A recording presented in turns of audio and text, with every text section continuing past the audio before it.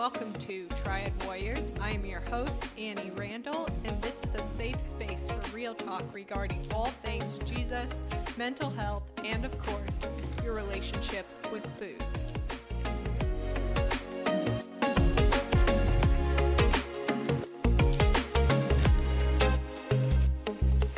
Welcome back to the Enneagram and Food series. With us today, we have a guest who just so happens to also be one of my husband's good friends. We have Alex Osler.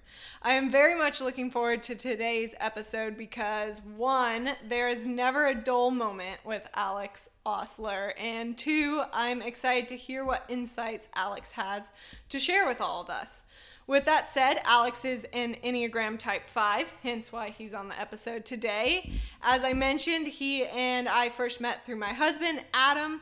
Adam and Alex went to college together where they both lived in houses of like 12 guys in Bellingham, Washington. That sounds like a lot of guys under one roof. I've heard many of stories from that. In addition, Alex and Adam recently lived together with a few other guys prior to Adam and I getting married, and that's how I met Alex. Alex is a ping pong master, a spike ball enthusiast, a taquito lover. He is an engineer and a natural strategizer. He and Adam tell the worst, or should I say best, dad jokes, and they always like to give me a hard time. In fact, Alex has this running joke where he likes to call food superfoods when he's around me, mostly because he knows my disapproval for the word, and I'm pretty sure this is a joke that'll never die.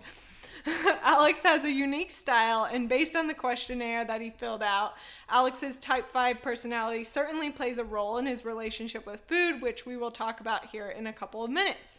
But before we get started, is there anything that you would like to say to the listeners, Alex? Hi, I'm Alex. That's it. That's all he's got.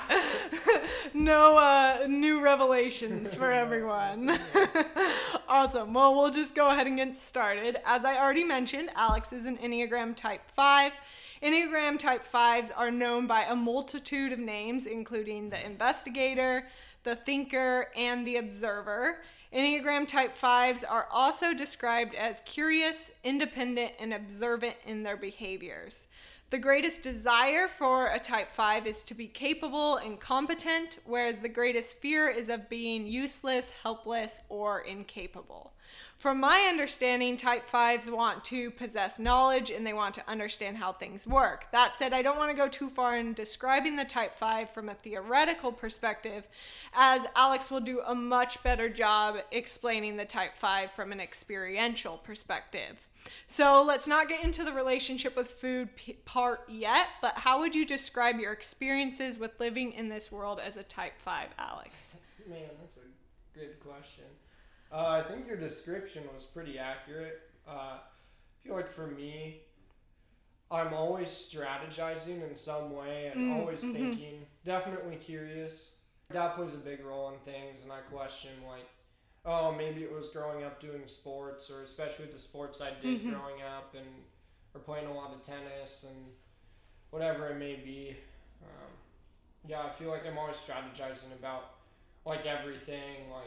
Who do I spend time with? How much time do I spend with this person, that person? Thinking through all of your decisions. Always thinking through everything. Thinking through things I shouldn't think through, like feelings. Sometimes I think I'm supposed to just feel things, and instead I feel something and go, I shut down this feeling. What am I feeling? Why? Oh, okay. What should I do about it?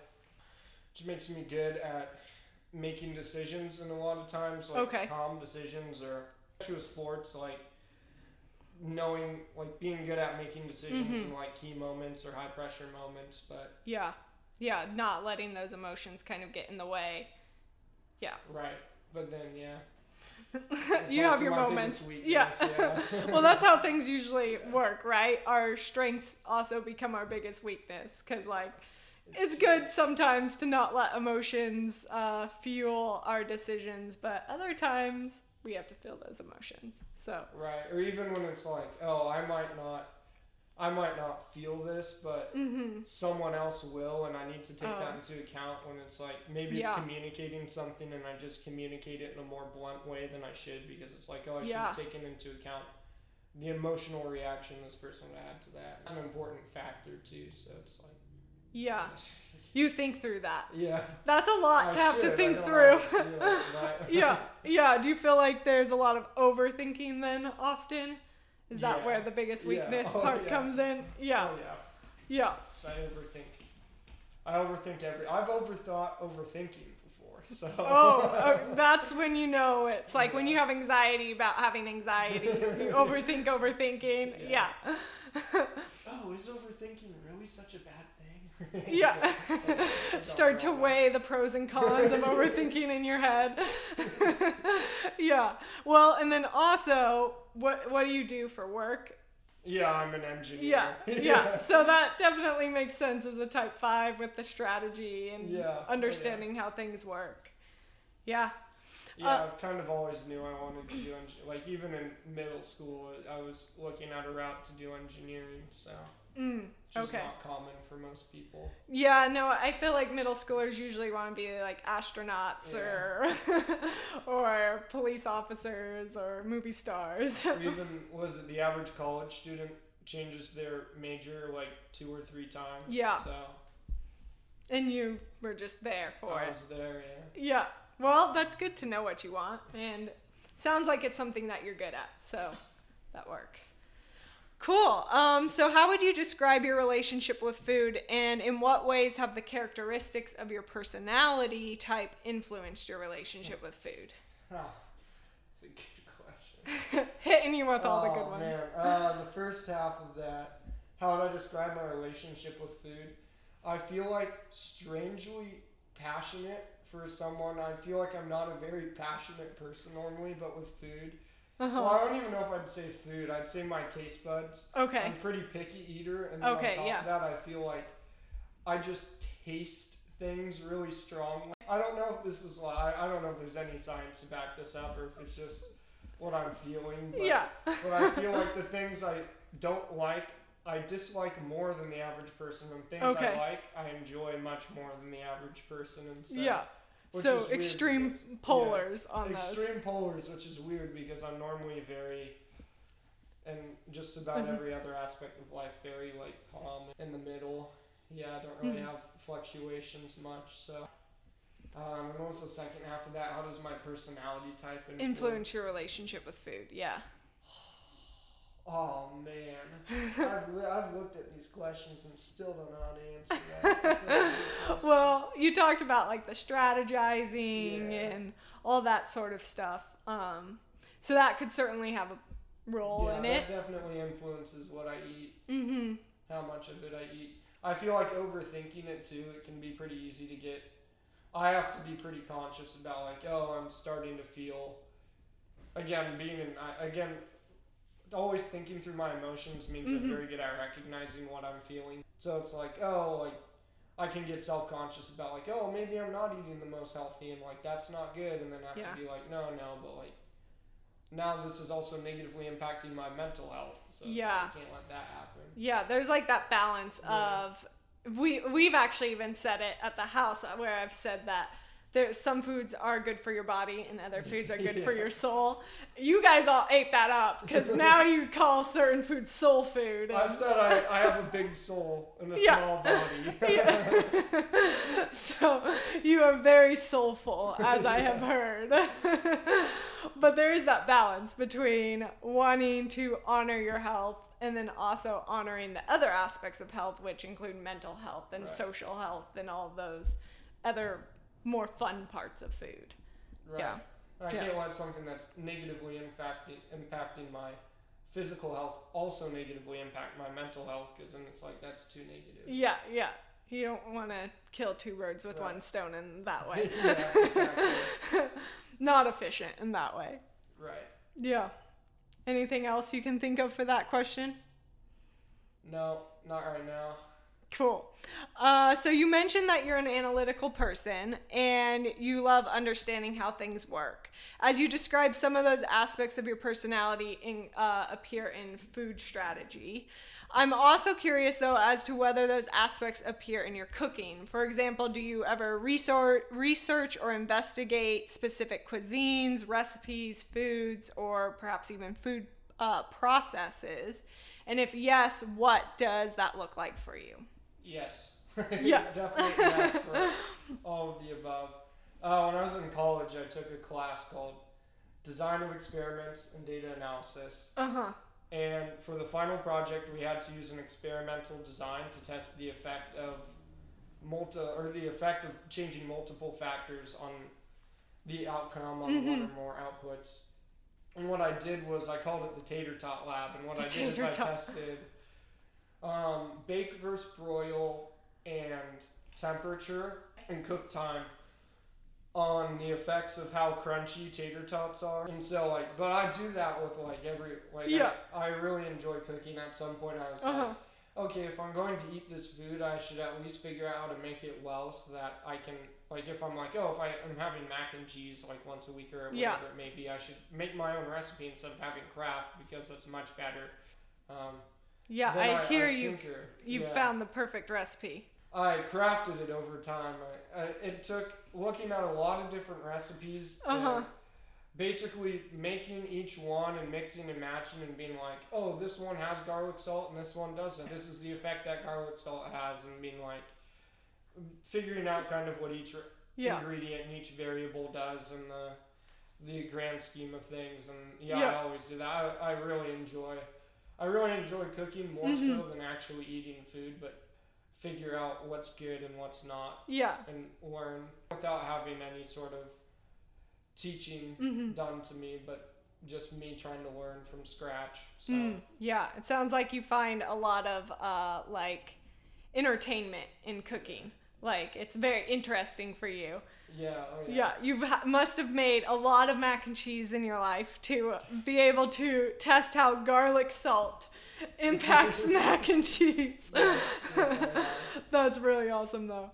And I basically never make it the same way twice. Once I have a set recipe, I'll try. So with my mac and cheese, mac and cheese maybe isn't the best example, but with my mac and cheese recipe, it'll be next time I make it, I might last time I made it, I added a different meat to it, and then next time I make it, I might add veggies of some sort. And maybe mix and match those at some point.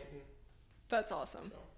I have to go back. What was the tater tot results? Do you remember from your experiment? Let's see here. I believe time and temperature were both statistically significant, and broil versus bake was not. Broil versus bake was not significant. It wasn't, but I think it's because I was testing. It was for the same amount of cook time, so it's I'm cooking it for 30 minutes on bake versus 30 minutes on broil isn't going to have a super significant effect. Okay, that makes sense. Broil will normally just cook one side. Yeah, it won't get both sides. Nice. Well, that's interesting.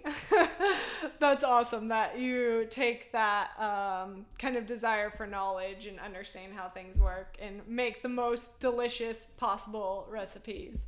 I've also seen you make pretty good burritos too. I make really big burritos. Yeah. Yeah.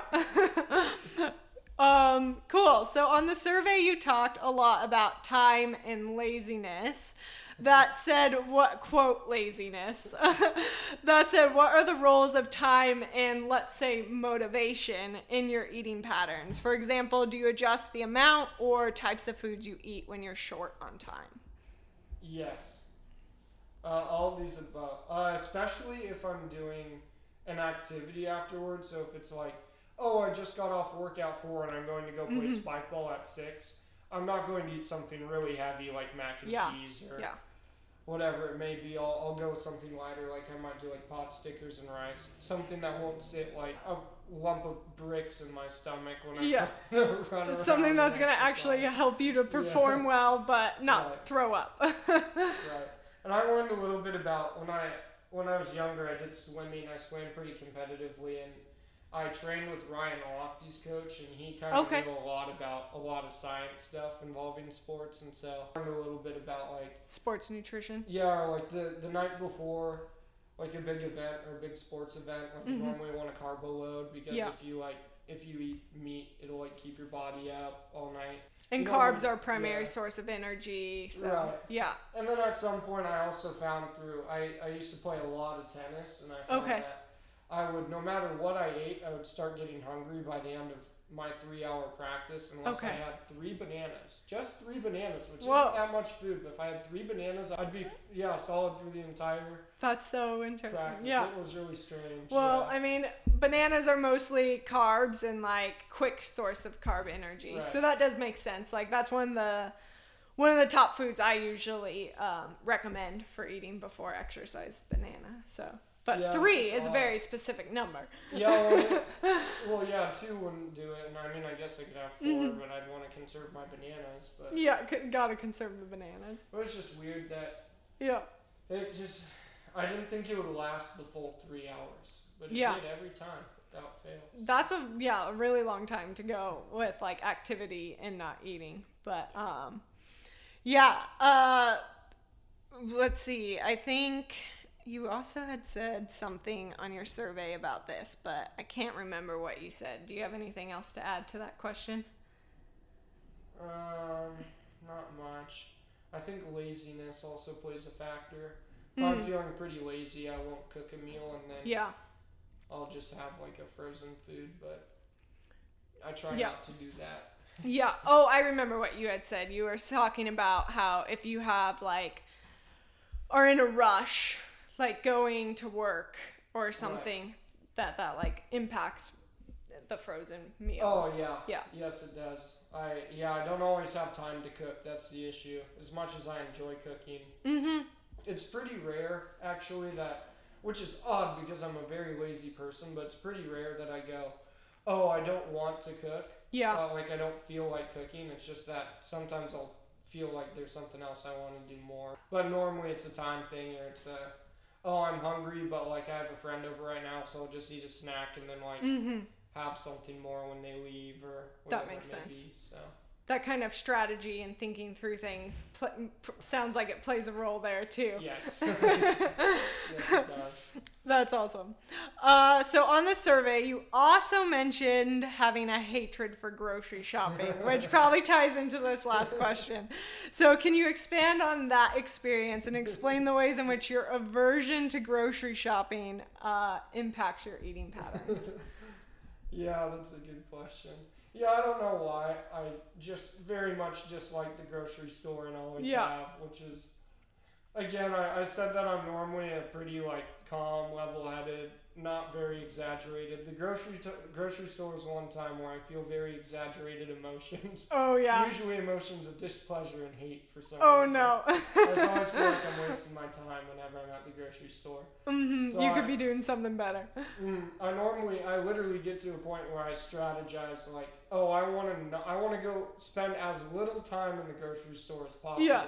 So that'll impact what order I eat things in, which is probably the strangest thing about my diet is that I tend to eat things in bulk, and I tend to do one thing at a time. So over the course of a month, I'll have the same variety as everyone else does, but over the course of a week, I'll have like 0 variety, and people are always like, that's so weird. Like if I were going to have mac and cheese, what I'd do is I'd have mac and cheese like 4 times in a row, like 4 days in a row, and I wouldn't have it for the rest of the month. And so it's like, okay, you have mac and cheese 4 times over the course of a month. That's not crazy. And it's like, oh yeah, mac and cheese 4 days in a row. Yeah. And I do that just to limit what items go bad. So I basically do it based on like, if something requires milk in its recipe, I usually do that first. And then like I save the frozen foods for last after I've gone through all of the food that perishes quickly. So honestly, in COVID land, that like 2 years ago, start of pandemic, that's how everyone started shopping. You already had like the head start on that. You're like, I've been doing this for years. I've been doing it for a while, and it has nothing to do with COVID. Yeah, just has to do with your hatred for the grocery store.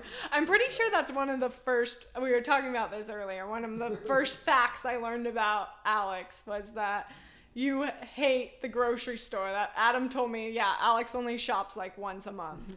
I hate the grocery store and I hate wet clothing. Oh. Those are both very well-known facts. Very well-known. Well, I did not know the wet clothing one, but I guess I do now. So. So when you go to a restaurant, what do you typically order? Are you a creature of habit, or do you like to venture out and try new things? Yeah, definitely a creature of habit. Yeah. I basically always order the same thing or the same. I basically go through my list of favorite foods and order the highest one up. So if it's like if mac and cheese is near the top of my list and it's like, oh, they don't have mac and cheese, and I'll go to like spaghetti or something or whatever it may be. And partially the reason I do that is because I really like comparing different restaurants. I can get a pretty good gauge of how good a restaurant is based off of how it compares to other restaurants. Okay. Or like, oh, like I know that Ferrara's Bistro in Vancouver has really good mac and cheese. And then like Montage, well, doesn't exist anymore, I don't think, but it was a pasta place in Portland. It's like they have pretty good mac and cheese, but it's like I know Ferrara's Bistro is probably nicer than Montage. Okay. And it's based on more than just the atmosphere. It's based on the quality of food. Yeah. And so I kind of have some benchmarks that I do for what you're going to order and where you're going to order it from. Right. So now I have a pretty good idea of what qualifies, especially since I cook it myself. I have a pretty good idea of what qualifies as good and what qualifies as not very good. Do you have is this all mental qualifications, or do you keep lists? Yeah. Okay, it's just all in your head. I don't keep lists. But I'll remember it when I go to a restaurant. I'll be like, oh shoot, I've been here before. They have really good mac and cheese, or whatever mac it and is. Cheese wasn't very good, so maybe I should try and order something else. Yeah, nice. Yeah, I'm also a creature of habit, so I get that. I tend to stick with kind of the same things. Adam is not like that. He gets all of the crazy, weird things that have like squid in it, or I don't know, something weird. Sounds about right. Yeah. But overall, it sounds as though you are pretty in tune with your body. Like you're listening to, especially when you're talking about sports and what is it that's going to help you perform the best, and kind of thinking through that strategy. So those are very intuitive things to be able to like look at how food is affecting you, which ultimately is where we want to be. Or like anytime I'm on the toilet and it is unsettling, I'll be like, okay, what did I eat that possibly could have caused this? Yeah. And then I know. Yes, connecting to how is food affecting your body? Right. Yeah.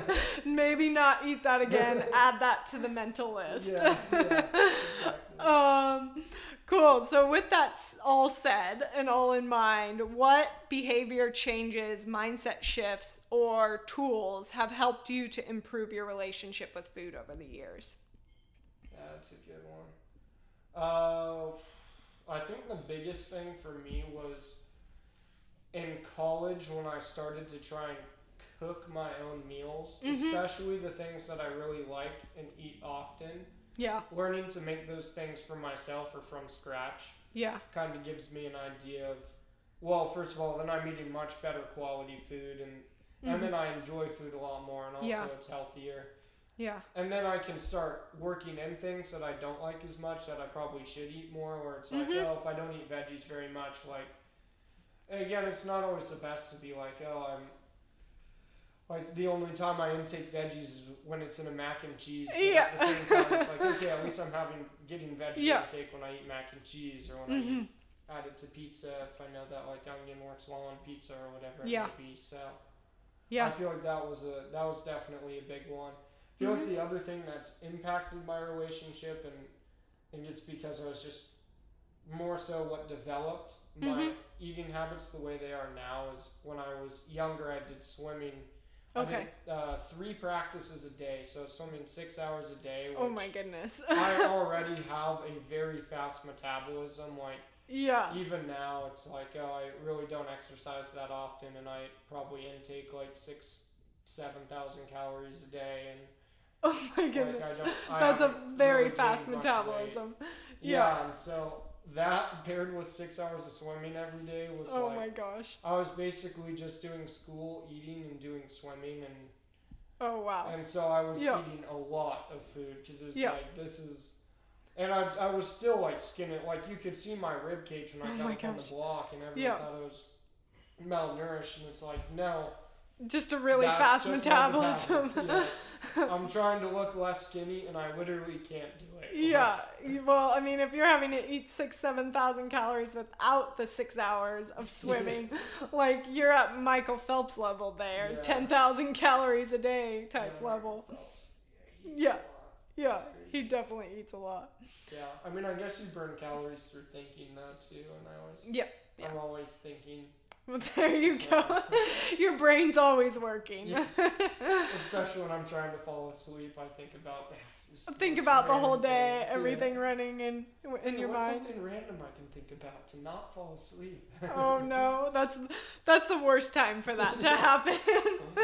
But going back to what you were talking about, in your survey, you had said it in a way where you were figuring out how to make the food you already like to eat healthier. And I think that is a really great piece of advice for a lot of people, because I find people want to eat healthy and they try to overhaul their entire eating patterns, and they start calling all these foods bad and certain foods good and just throw everything out, and that's miserable. Certain foods superfoods, you might say. No, still not falling. I knew you were going to sneak that in there somewhere.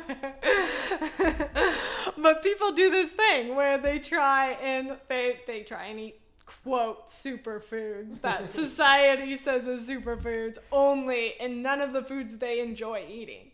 And that is not sustainable. But you adding vegetables to your mac and cheese or to your pizza or to the foods that you like to eat, like you said, you're getting those nutrients and you're still enjoying what you eat. And I think that's a great piece of advice. Yeah, I tend to have quite a bit of willpower, and it's like, okay, I'm starting to develop my own diet, like not influenced at all by like my parents, because my parents would, like, even when I was in high school, my dad would make a meal every night, and so it's like, oh, I only have so much control over what I eat, but it's like, yeah, I have full control over what I eat now. Yeah. And I want to eat healthier, but it's like, I definitely do not have the willpower to just eat, like just start eating healthier, like. Yeah. So. And honestly, I find that usually that's more of like an attempt at control than it is willpower. Yeah. And it just usually epically fails, because food should be enjoyable. We gotta eat that soul food. Yeah, I tried it at some point, and then it was like, yeah, it's not worth it. Yeah, no, you're like, gotta go back to all of these recipes that you've worked so hard to craft over the years. Right. So is there anything else that you would like to add? Nope. Nope. You said you would say no to that question. Great. Well, thank you for being on the episode today, Alex. It's been a lot of fun. Always fun to talk to you. And I'm really thankful for your insights. I do have that last question, though, the one that I'm asking everyone on this season, because I think it's interesting to see what the differences are in personality for this question. So the last question is, what is your favorite food? Yeah, that's good. I would say Marie Callender's Dutch apple pie. Yeah. And then number 2 would be cinnamon rolls, and then those are both kind of like desserts, so not everyone always counts those. And then you have a whole list, top 5. Well, Dutch apple pie, cinnamon rolls, and then I would say probably snickerdoodles, number 4, maybe a good snickerdoodle, and then number 5 is probably mac and cheese. You talk about it a lot, so it's got to be up there. There's a few things that it could be depending on the day, but I feel like mac and cheese is the one I eat most frequently and I am most known for, I guess. So. Yeah, you are very known for your mac and cheese. Yeah. I also heard you have a least 5 favorite foods. So I'm not asking other people this, but because you have all these lists, we gotta know. Yes, I definitely have a strong. I care more about my top 5 least favorite foods. Those would definitely be cottage cheese, gross, sour cream, yogurt.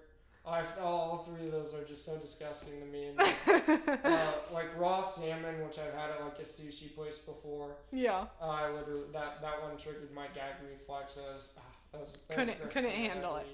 And then broccoli, which again I said this earlier, but I don't find broccoli gross. Like, I literally don't mind broccoli, but it triggers my gag reflex. So I'm interesting. physically incapable of eating broccoli. Yeah, so it makes sense it's on your list if Right. it's making you gag. Right, which is just so weird to me because I'm like, there are a lot of foods I would put below broccoli. Yeah. Yeah. But Well, I mean, I think I don't know a whole ton of people who are fans of cottage cheese. I like broccoli, but if it was making me puke, I probably would not have it on a top favorite list. Cool. Well, that's all that we have for this episode. Thank you everyone who listened, and we will catch you on the next episode.